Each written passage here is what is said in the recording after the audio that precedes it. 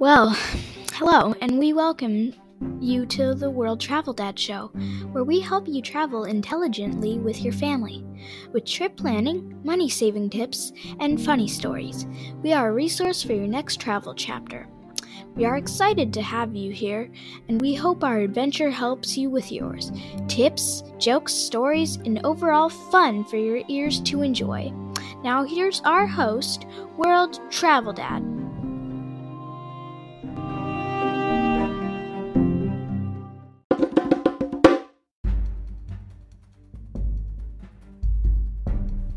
Sawatika, Petika. Welcome in. You found the World Travel Dad Show. On this week's show, we're still in northern Thailand. We are in Chiang Mai. And we took a trip to the elephant sanctuary, the Elephant Natural Park. And I will do a rundown of how that went. We will talk a little bit about the history of the region, and we're still talking about Chiang Mai and all that it has to offer in terms of the markets, in terms of this elephant trip that we did, which we know is very popular. So I'll give you my take on that, and of course we will do some headlines. We're well into 2023. So thanks for joining us today on Thailand 6, the Elephant Sanctuary.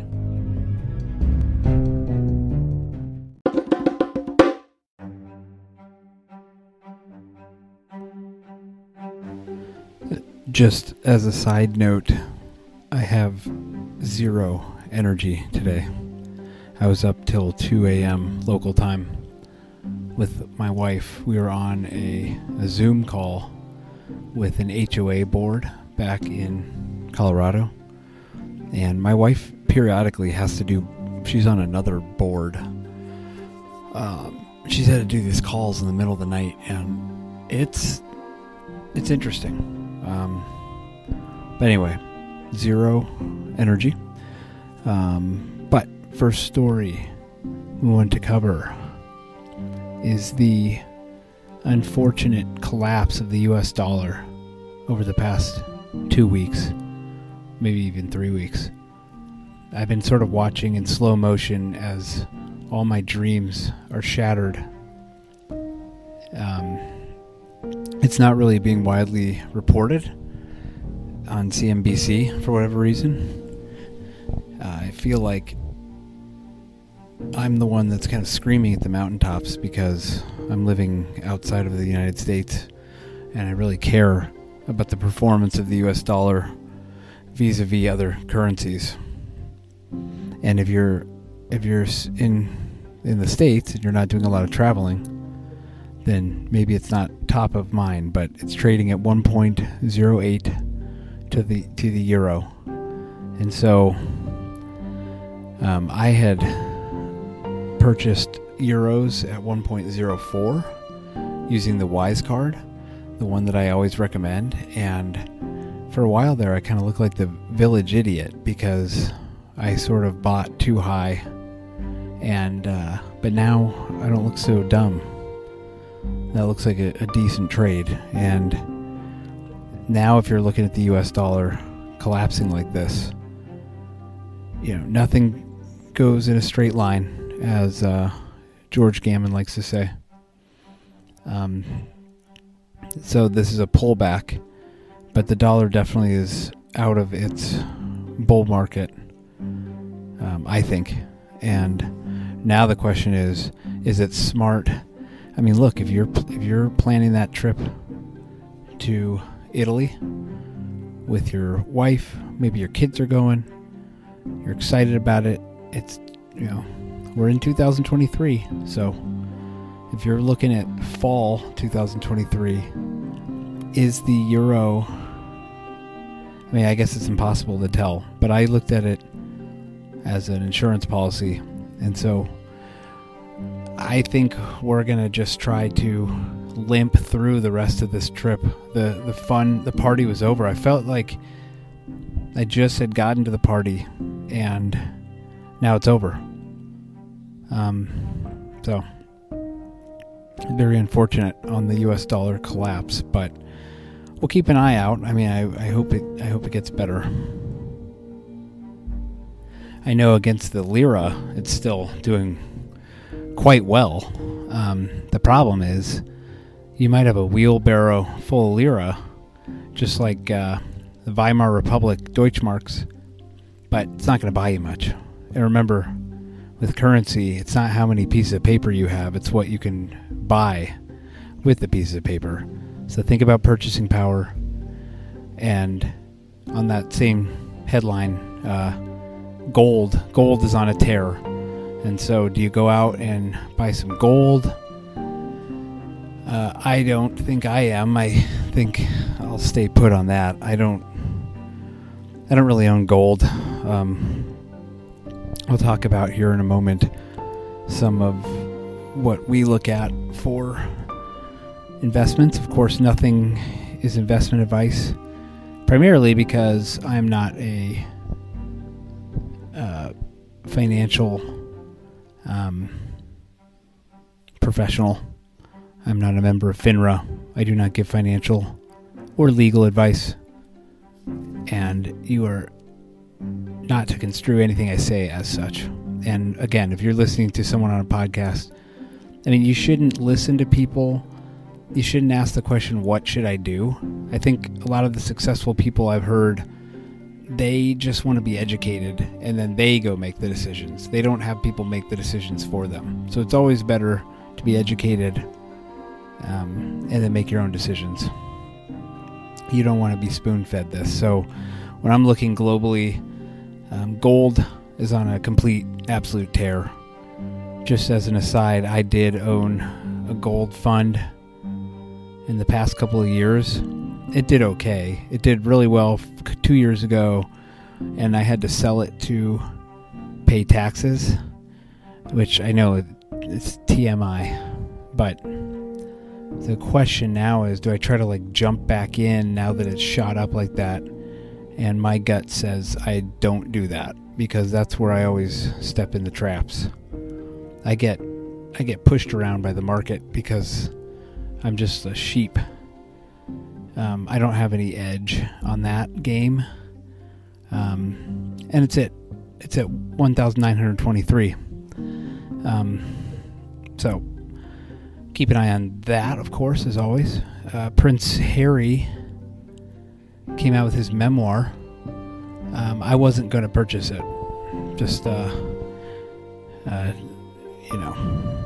end the suspense. But you can.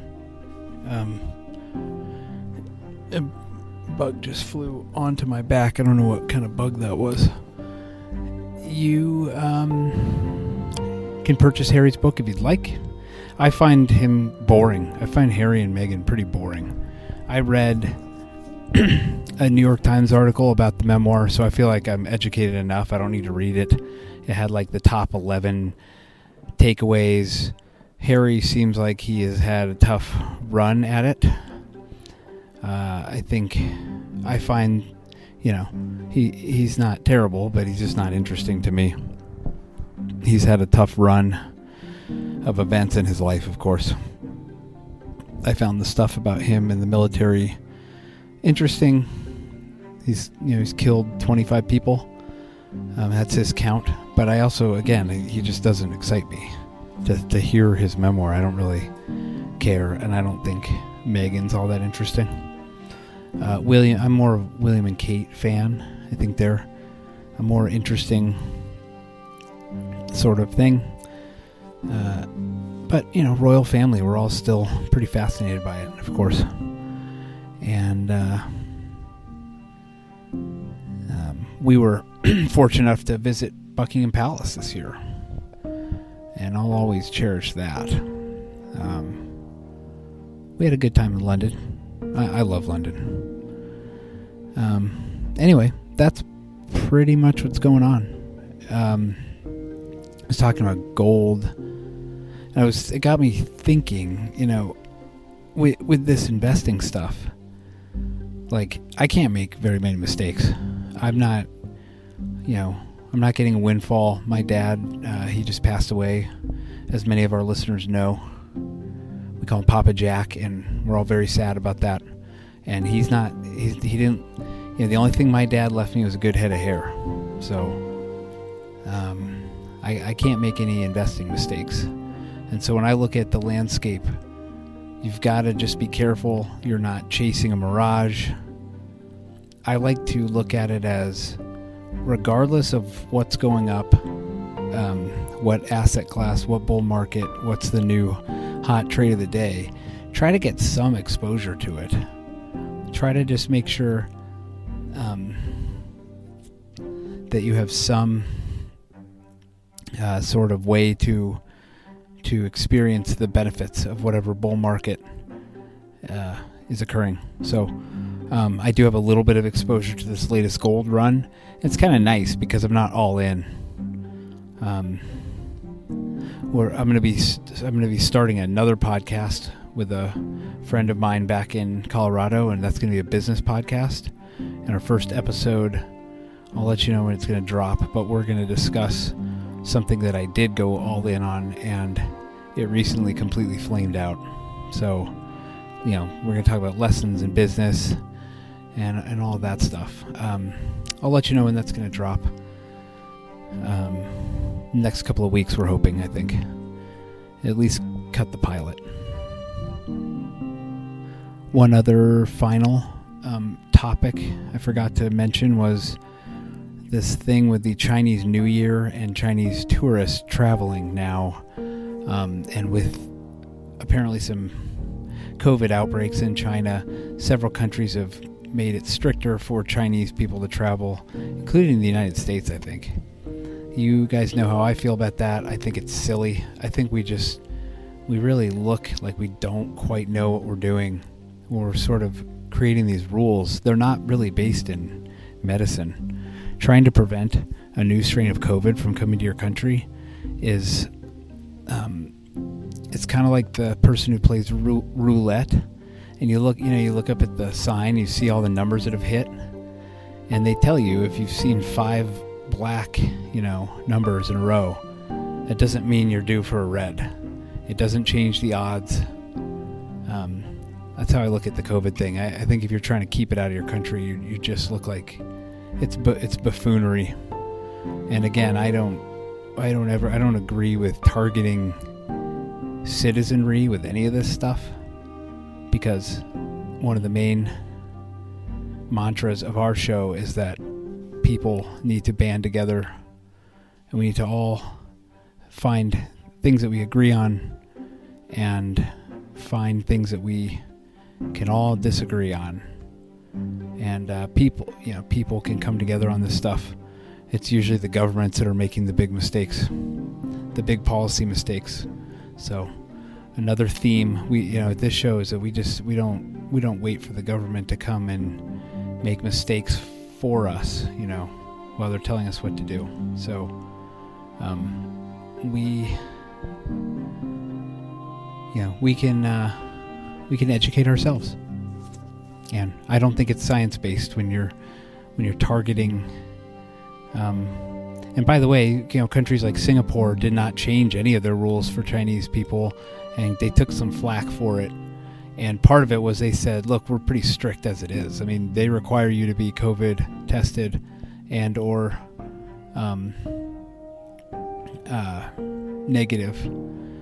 vaccinated and or test negative before entering. And they said, look, that's never changed. So that's fine. I mean, that seems reasonable. It wasn't hard for us to follow those steps. And, testing negative, I mean, if you don't want to get the vaccine, that's fine. So I think it's unfortunate anytime we do something that's illogical. So, all right, we'll see you on the other side here.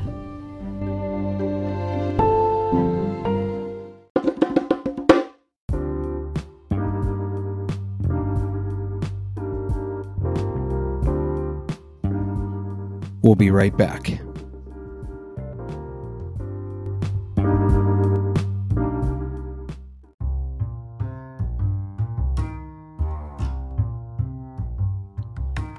can't tell you how versatile the Wise Card has been for my travels. From paying for my kids' school tuition in Ubud to wiring the tour company payment for our snorkeling trip, the Wise Card has been there for me. Let me explain how it works. From the States or anywhere, you purchase foreign currency and keep it in your Wise account. It becomes your de facto foreign bank account. You purchase at the current exchange rate. If you think the dollar is at its peak in value, purchase a foreign currency, pay a very minimal fee, and voila, you have your short dollar position. Congratulations, you're now a foreign currency trader, and you didn't have to open a bank account in Montenegro. And fellas, your wife wants to go to Italy. She's sick of the bowling alley as your idea of entertainment.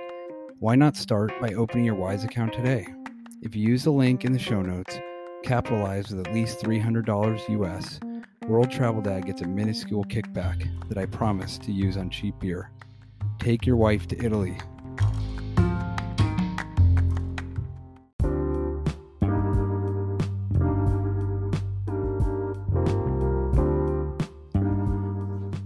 Let's get back to this thing I'm calling a show. So if you're familiar with this part of the world, you know that they have elephants, and these are Asian elephants. There are also African elephants, which are slightly larger. A couple of other different sort of subtle differences. But these Asian elephants live in the hills and the mountains of northern Thailand, over into Burma, into Bangladesh and Cambodia, Laos. It is currently in Thailand. They've made it illegal to use elephants in the logging trade, but it's still legal to ride elephants, and though it's frowned upon, it's a faux pas. It's a mistake to be riding the elephants. Their bone structure is not set up to do that, but some local people who own elephants, it's their only way to make a living, and so unfortunately it still occurs, though the riding is illegal in Thailand. You can do these camps where you give them baths. You can toss water on the elephants, which frankly was sort of a little more what I was looking for. I wanted to form some lasting bonds with the elephant. That didn't really happen at the Elephant Nature Park.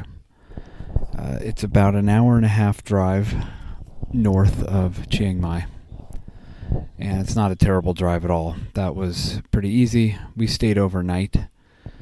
A lot of people do the day trip.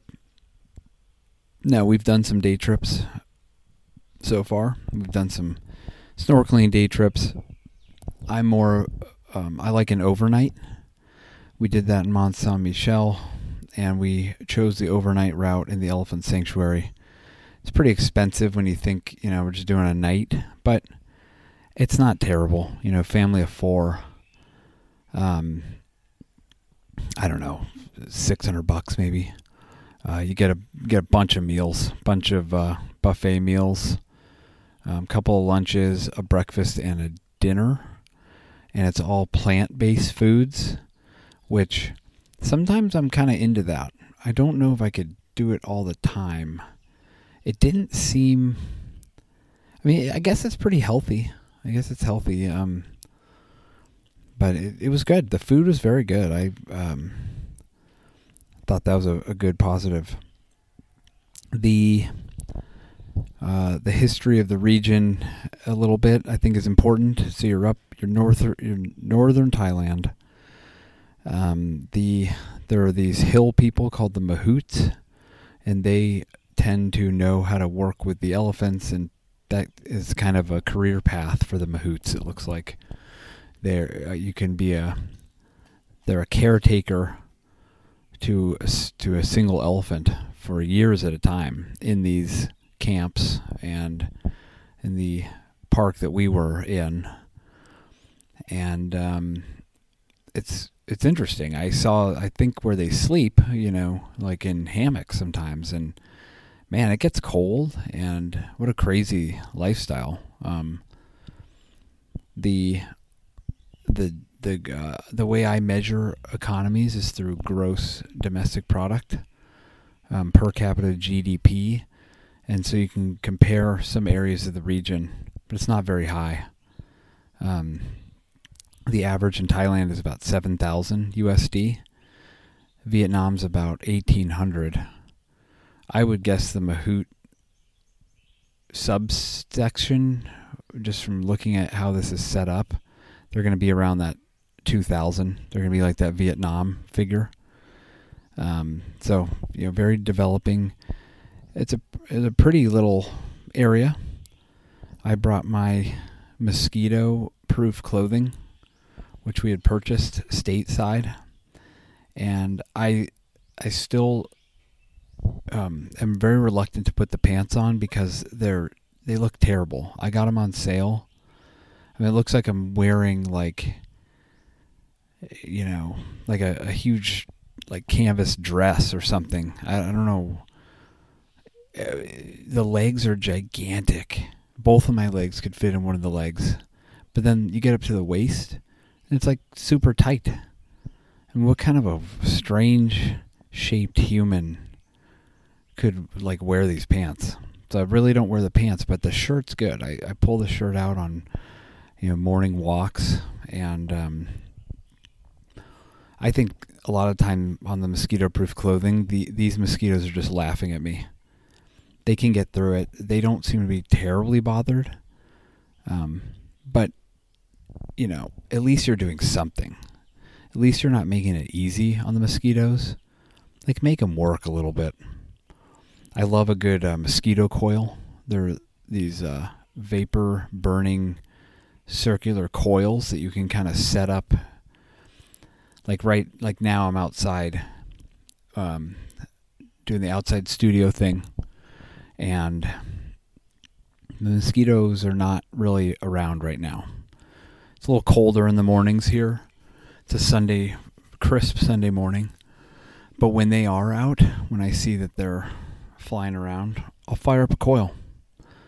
I want to have some protection, and I kind of like the smell. But you don't want to do too much of that vapor. Apparently, it maybe is linked to long-term health deficits, perhaps. So, like I was saying, we interacted with the elephants, but I didn't form any lasting bonds. You could barely even touch them. My son kept trying to find out when he could actually touch them, and eventually I kind of agreed. Like, when can I hug them or caress them, get close to these big elephants? And they're very reluctant to let you do it. We kind of twisted one guide's arm to let us just go up. This 70-year-old female docile elephant. I think we can go pet the thing. So, I understand they're worried. By the way, this facility is a pretty nice facility, what they've created. They won some award in 2022 for the best animal rescue facility in the world in this Legion organization where Emmanuel Macron, who's the president of France, of course, he was presenting some gift to the owner of this place. And she looks like a pretty cool person, and her husband works with the elephants. We kind of got to see him in action. He calmed down some of these elephants when they were going crazy one day. Okay, history of the region. So you have the Mahout people. You have a lot of other hill tribes surrounding. Your borders to the west are Burma, present-day Myanmar. I mean, I call it Myanmar, but it's also Burma. There was quite a bit of World War II history. Our guide casually mentioned it. He was a young guy. He's a terrific guide. He spoke great English. really excited about his job, good energy. And, when I get these guides, if they can speak English in a region like this, I'll pull them aside and I'll pepper them with questions. I mean, I almost hold these guys down. I have so many questions. Because when you have a language barrier, it can really be difficult. And Thailand is the first major language barrier we've experienced where we don't fully know what's going on. And so I'll grab this guide and say, what's that stuff on the side of the road? What are these people that are trying to sell me this? Why is this smell happening at this particular hour? What is that smoke over there? And this guy had some good answers. So his name was Home. And the whole area was under the Kingdom of Siam, which included present-day Laos, until, of course, Siam became part of Thailand. And Thailand incorporated parts of present-day Thailand, which was under Siam rule, and also the Lana dynasty, which we talked about quite at length, if you listened a couple episodes ago. So I know some people like to listen when we do these trip reports. This is a very popular elephant sanctuary. I'd give it a thumbs up. I thought it was fine. The rooms were fine. You're not really in the room very much. So it's one of those things. It was like when we were in Mont Saint Michel. Yeah, you hang out in the room a little bit, but you're there to see the elephants. There's a cat kingdom. There's hundreds of cats, and they were very friendly. So that was awesome. It's nice to be able to cuddle with some kitties. My son's very allergic to cats. We didn't really know that, but we found out on this trip. His face swelled up like a balloon. And yeah, so we came back 2 nights ago.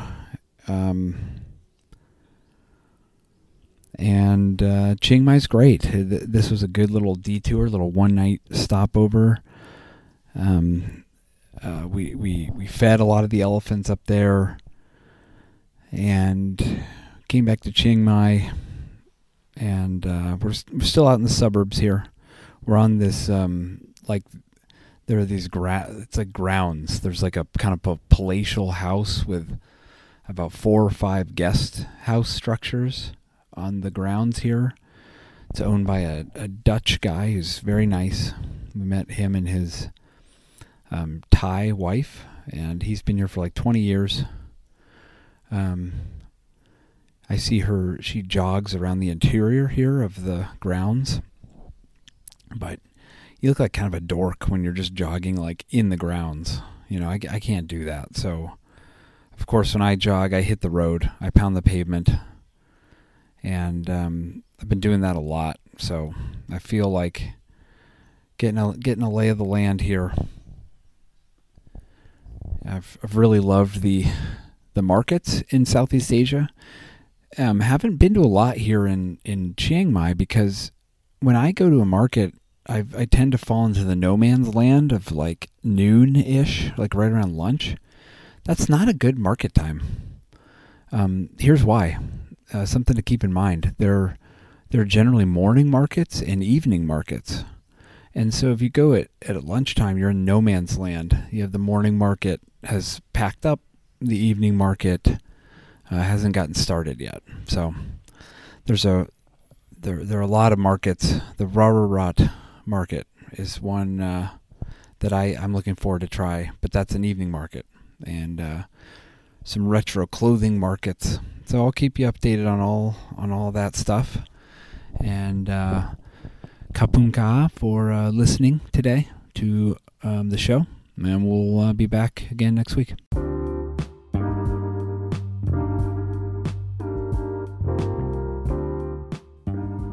Thank you for listening to this show. I am constantly trying to improve through the process of iteration. Your time is valuable, and I appreciate you spending it here. We are now available on Google, Apple, and Spotify.